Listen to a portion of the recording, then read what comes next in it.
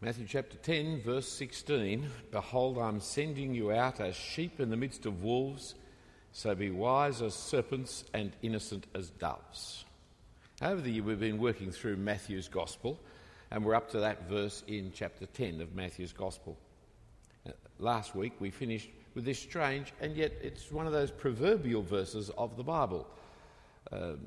Being out as innocent of doves or as wise as serpents is just a phrase of the language of the English literature because of this passage.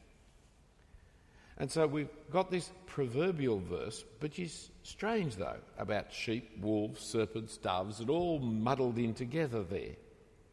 The context of this statement was the mission of the 12 disciples. It actually goes back to the end of chapter 9, if you'll look back there in verse 36. When he saw the crowds, he had compassion for them because they were harassed and helpless like sheep without a shepherd. Then he said to his disciples, "The harvest is plentiful, but the labourers are few. Therefore pray earnestly to the Lord of the harvest to send out labourers into his harvest." And he called to him the 12 disciples and gave them authority over unclean spirits to cast them out and to heal every disease and every affliction. You then have the names of the 12s in verse 5. These 12 Jesus sent out, instructing them, "Go nowhere among the Gentiles and enter no town of the Samaritans, but go rather to the lost sheep of the house of Israel, and proclaim as you go, saying, the kingdom of heaven is at hand." It was Jesus instructed and commissioned the apostles. It's as he did that he said this strange verse in 16 about being in the midst of wolves as sheep, being wise as serpents, and as innocent as doves.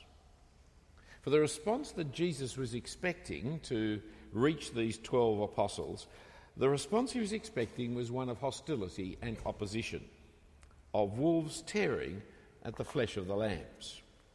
So his concern for the apostles, whom he was sending out into this conflict, was that they be wise as serpents, but not serpents in any other form. They were to be innocent as doves. Wise as serpents, who do not pick fights, but are always on the ready, who are crafty and clever, subtle almost to the point of deceit. But it is a strange image, isn't it? Because nearly all the other biblical references to the serpents are negative. Indeed, the devil himself is called a serpent. Innocent as doves is a less striking image, easier to understand in concept, but actually much harder to do in practice, isn't it? We are all more serpent-like than we are dove-like. But still harder is to combine the two together, to be wise as serpent at the same time as being innocent as dove. That combination is very difficult. For as we go through the struggles of life and learn the wisdom of serpents, it's all too easy to become like the world. It's all too easy to become cynical and devious as the enemies we are fighting. It's all too easy to lose our innocence and our righteousness.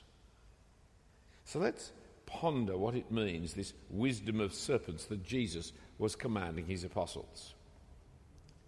The moment that he was sending them into the world, the impending arrival of the kingdom of heaven, is an important moment, it's an important part of understanding Jesus' command. The disciples at that moment haven't yet recognised Jesus as the Christ, as the Messiah. To them he was like John the Baptist, a prophet, declaring the coming of the kingdom of heaven. Greater than John, for John himself indicated that he was going to be greater, doing more extraordinary miracles than John, but yet not recognised as the king of the kingdom. And they certainly had no idea yet about his future, his rejection, his betrayal, his crucifixion. He was going about teaching the kingdom of heaven, teaching in the synagogues of Galilee, preaching the kingdom, bringing many of the saving events of the kingdom. But his mission was still limited. He was healing the sick, he was exorcising the demons. But here in chapter 10, as he gives to the 12 the authority to do the same thing, it's still within Israel. It's a limited mission he's sending them out to. They're not to go to beyond the Jews. They're not to go to the other nations. The word Gentiles means nations. And as he expects, they will be, verse 17, delivered over to the courts and flogged in synagogues. Verse 18, dragged before kings and governors, even Gentiles. Verse 19, the families will be split. Verse 22, they'll be hated by all. Verse 23, they'll be persecuted wherever they go. His expectation is a negative result, a negative reaction. But notice the time that they're operating in. Verse 23, when they persecute you in one town, flee to the next. For truly I say to you, you will not have gone through all the towns of Israel before the Son of Man comes. When Jesus proclaims the kingdom of heaven, he is proclaiming that it's at hand, it's just about to arrive. He's talking about something that will happen very soon, in fact, immediately. But before they've gone throughout all of Israel, the kingdom of heaven is coming. The Son of Man will appear. Now we must understand this moment if we're going to apply this passage appropriately, if we're going to understand this commission. To understand why they were going out without money and without spare clothes or provisions, to understand being serpents and doves, sheep amongst the wolves. For the rejection they were about to face was really their teacher's rejection. Something they had seen in people's reaction to Jesus, but something they didn't really understand. And so they didn't expect it of themselves, any more than they expected that he would lose in a crucifixion. But Jesus was pointing out the inevitable to them. For the proverbial wisdom of verse 24 is that a disciple is not above his teacher, nor a servant above his master. And if that proverb is true, then look at the conclusion of verse 25. It's enough for the disciple to be like his teacher and the servant like his master if they've called the master of the house Beelzebul, the lord of the flies, the lord of the evil. How much more will they malign those of his household? Do not look at the crowds and success. Do not be filled with awe at the wonder of the miracles. Look at the rejection. Look at the opposition. Look and understand that you are going into conflict, and therefore be wise. Beware of men, as he says in verse 9. You're going to participate in the teacher's mission. Well, you're going to participate in the teacher's rejection. The two go hand in hand. He's still expounding to them what he had in the Sermon on the Mount that we looked at through the course of our winter here. For there he told them right at the beginning of the Sermon on the Mount, "Blessed are you when others revile you and persecute you and utter all kinds of evil against you falsely on my account. Rejoice and be glad, for your reward is great in heaven. For so they persecuted the prophets who were before you." All the blessings that are given, blessed are those, blessed are those, blessed are those, blessed are those. And when finally he says, blessed are you, it's blessed are you when you are going to be persecuted. These people called to follow the Lord Jesus Christ, called to fish for men, are the people who will be persecuted with Jesus. So, as wised up serpents, notice whom to fear. By all means, beware of men, but don't be anxious and fearful of them, for the Spirit of God will be with you. Notice verse 19.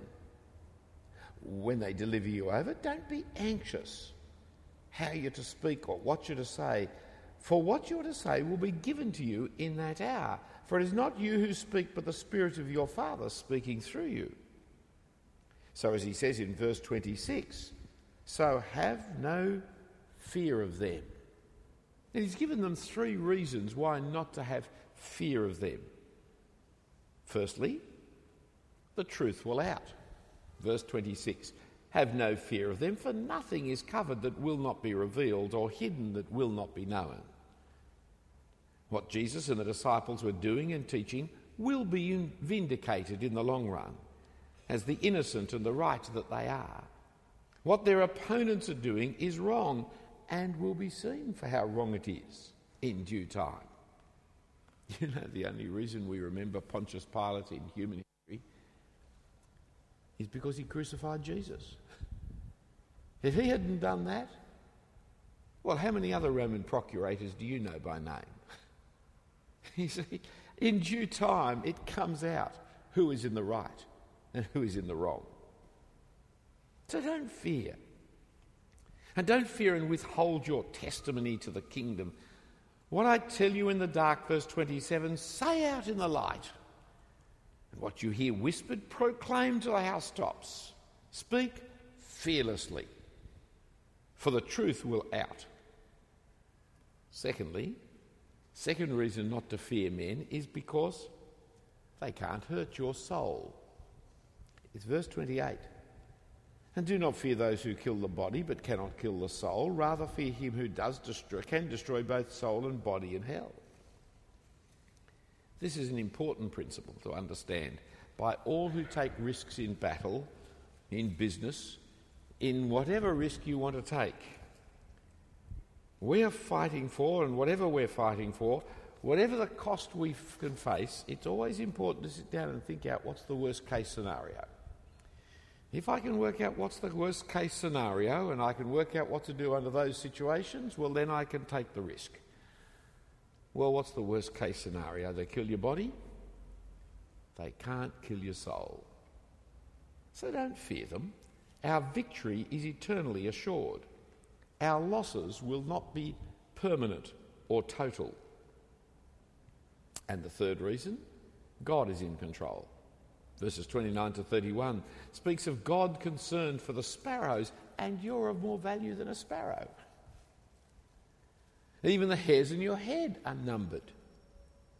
For God cares for you down to the least, smallest detail. So, verse 31, fear not. Why don't you fear?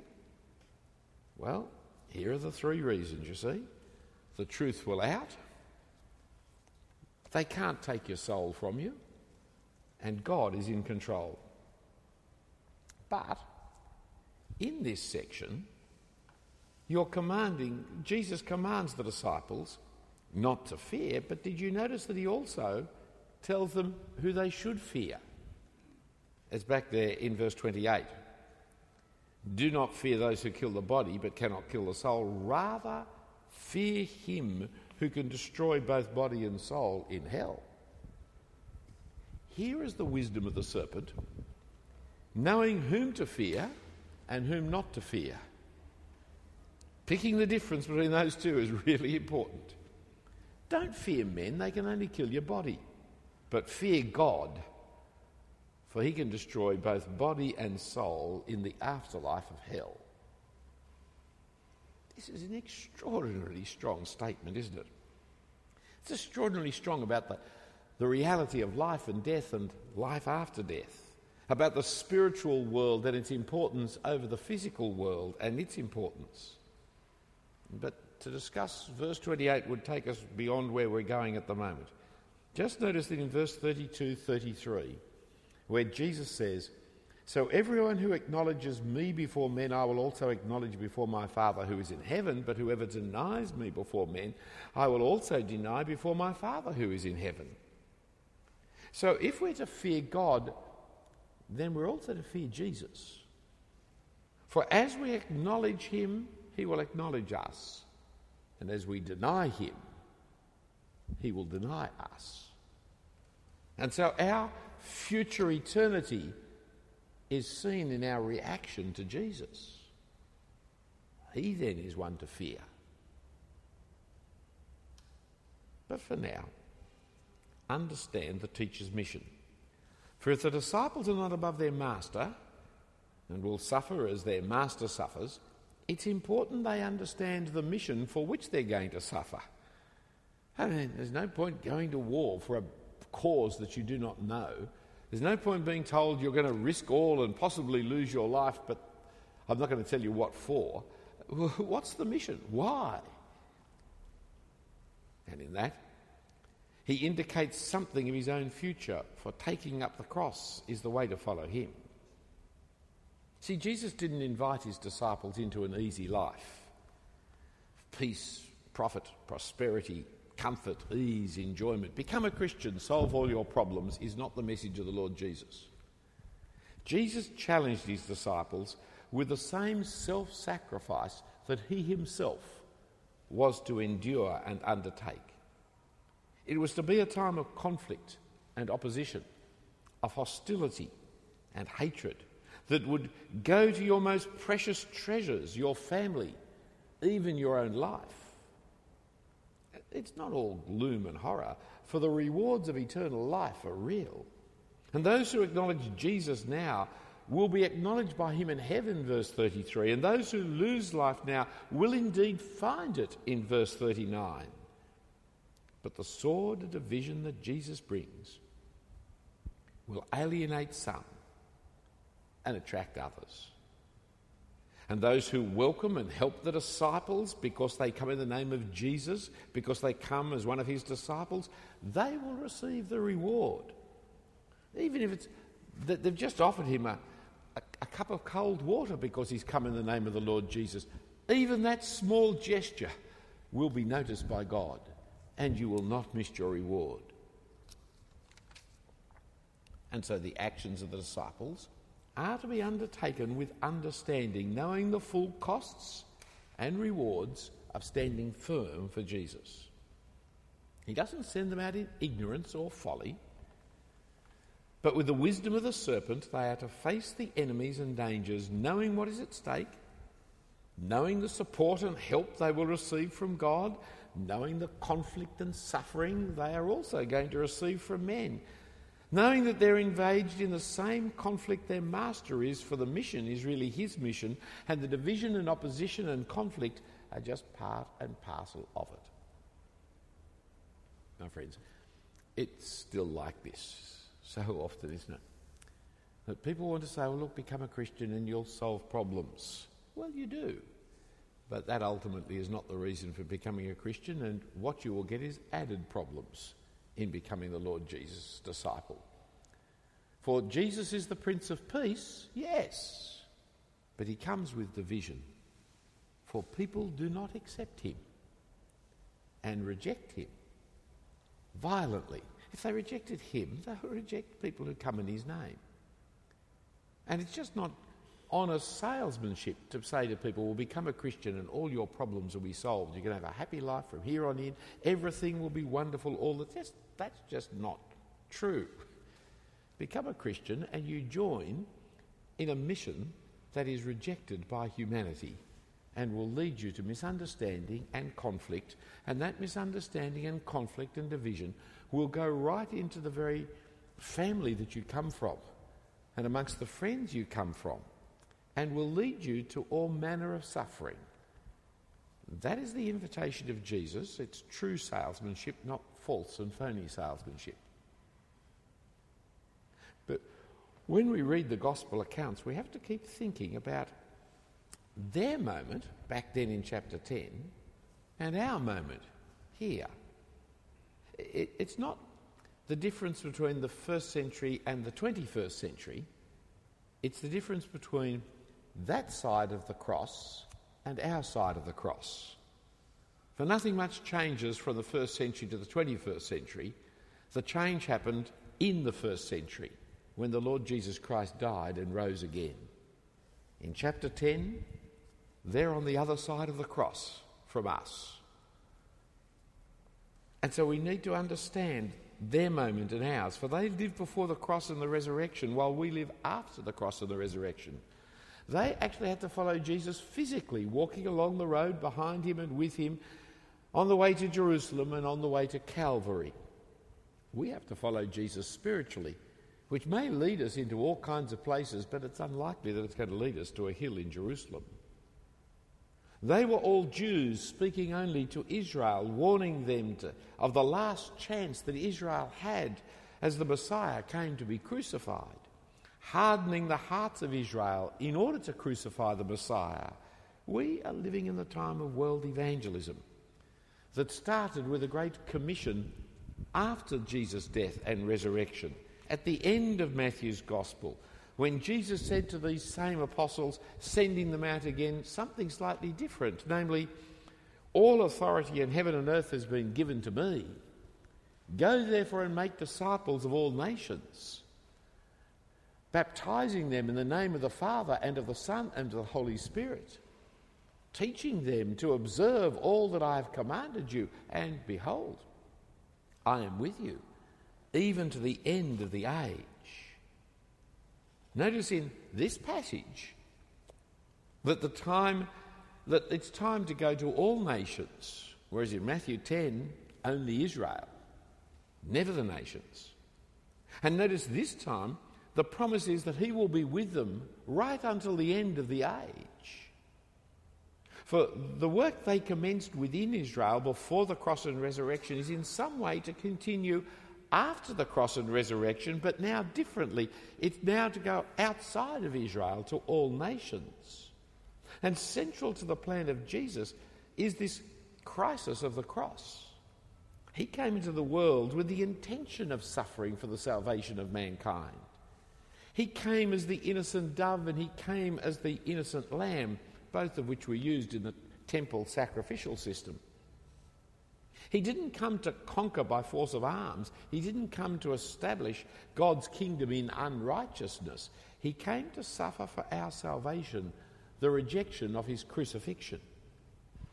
And so, from the beginning, his life was to be marked by the issues of division and loyalty. Some would remain loyal to their leaders, loyal to their families, and so reject him. Others would see the truth claims of Jesus and split with their leaders and their families, and they'd leave all and oppose all and follow the man who was heading for crucifixion. You'll see the division of family there in verse 37 of our passage today. Whoever loves father and mother more than me is not worthy of me, and whoever loves son or daughter more than me is not worthy of me.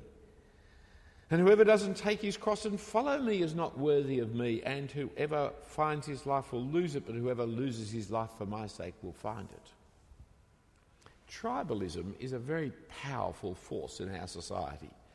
The different tribes we belong to. You know, the vast majority of Australians vote in exactly the same way as their parents. Every election.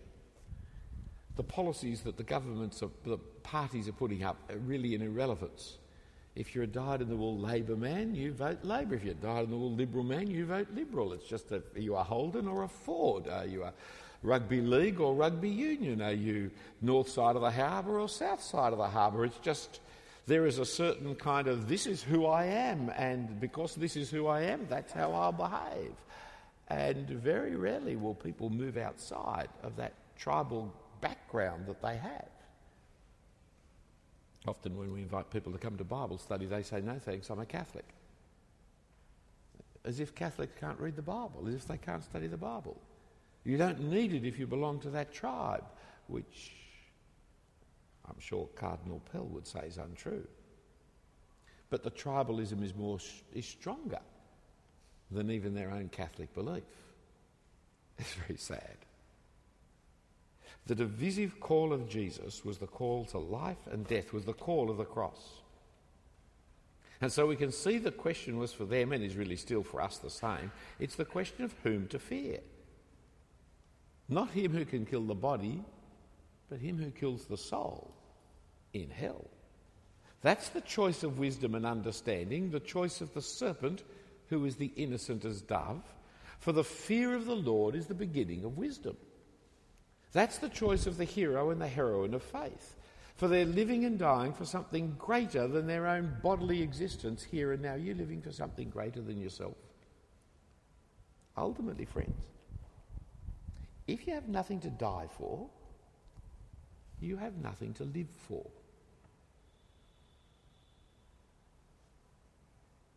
And so we're constantly reminded to remember the cross. The gospel we preach is the gospel of the cross. The means of our salvation is the sacrifice of the cross. The meal we celebrate at the Lord's Supper proclaims the cross. The basis of our Christian morality is the cross. The manner of our ministry is the cross. The model of a husband's love for his wife is the cross. The knowledge of God's love for us is the cross. The assurance of our salvation is the cross. The understanding of the suffering of the world is found in the cross. Christianity is cross-centred, just that it is Christ-centred. And in remembering the cross, we remember the sacrifice for our sins and the forgiveness that Jesus has won for us and the eternal life that he has gained for us.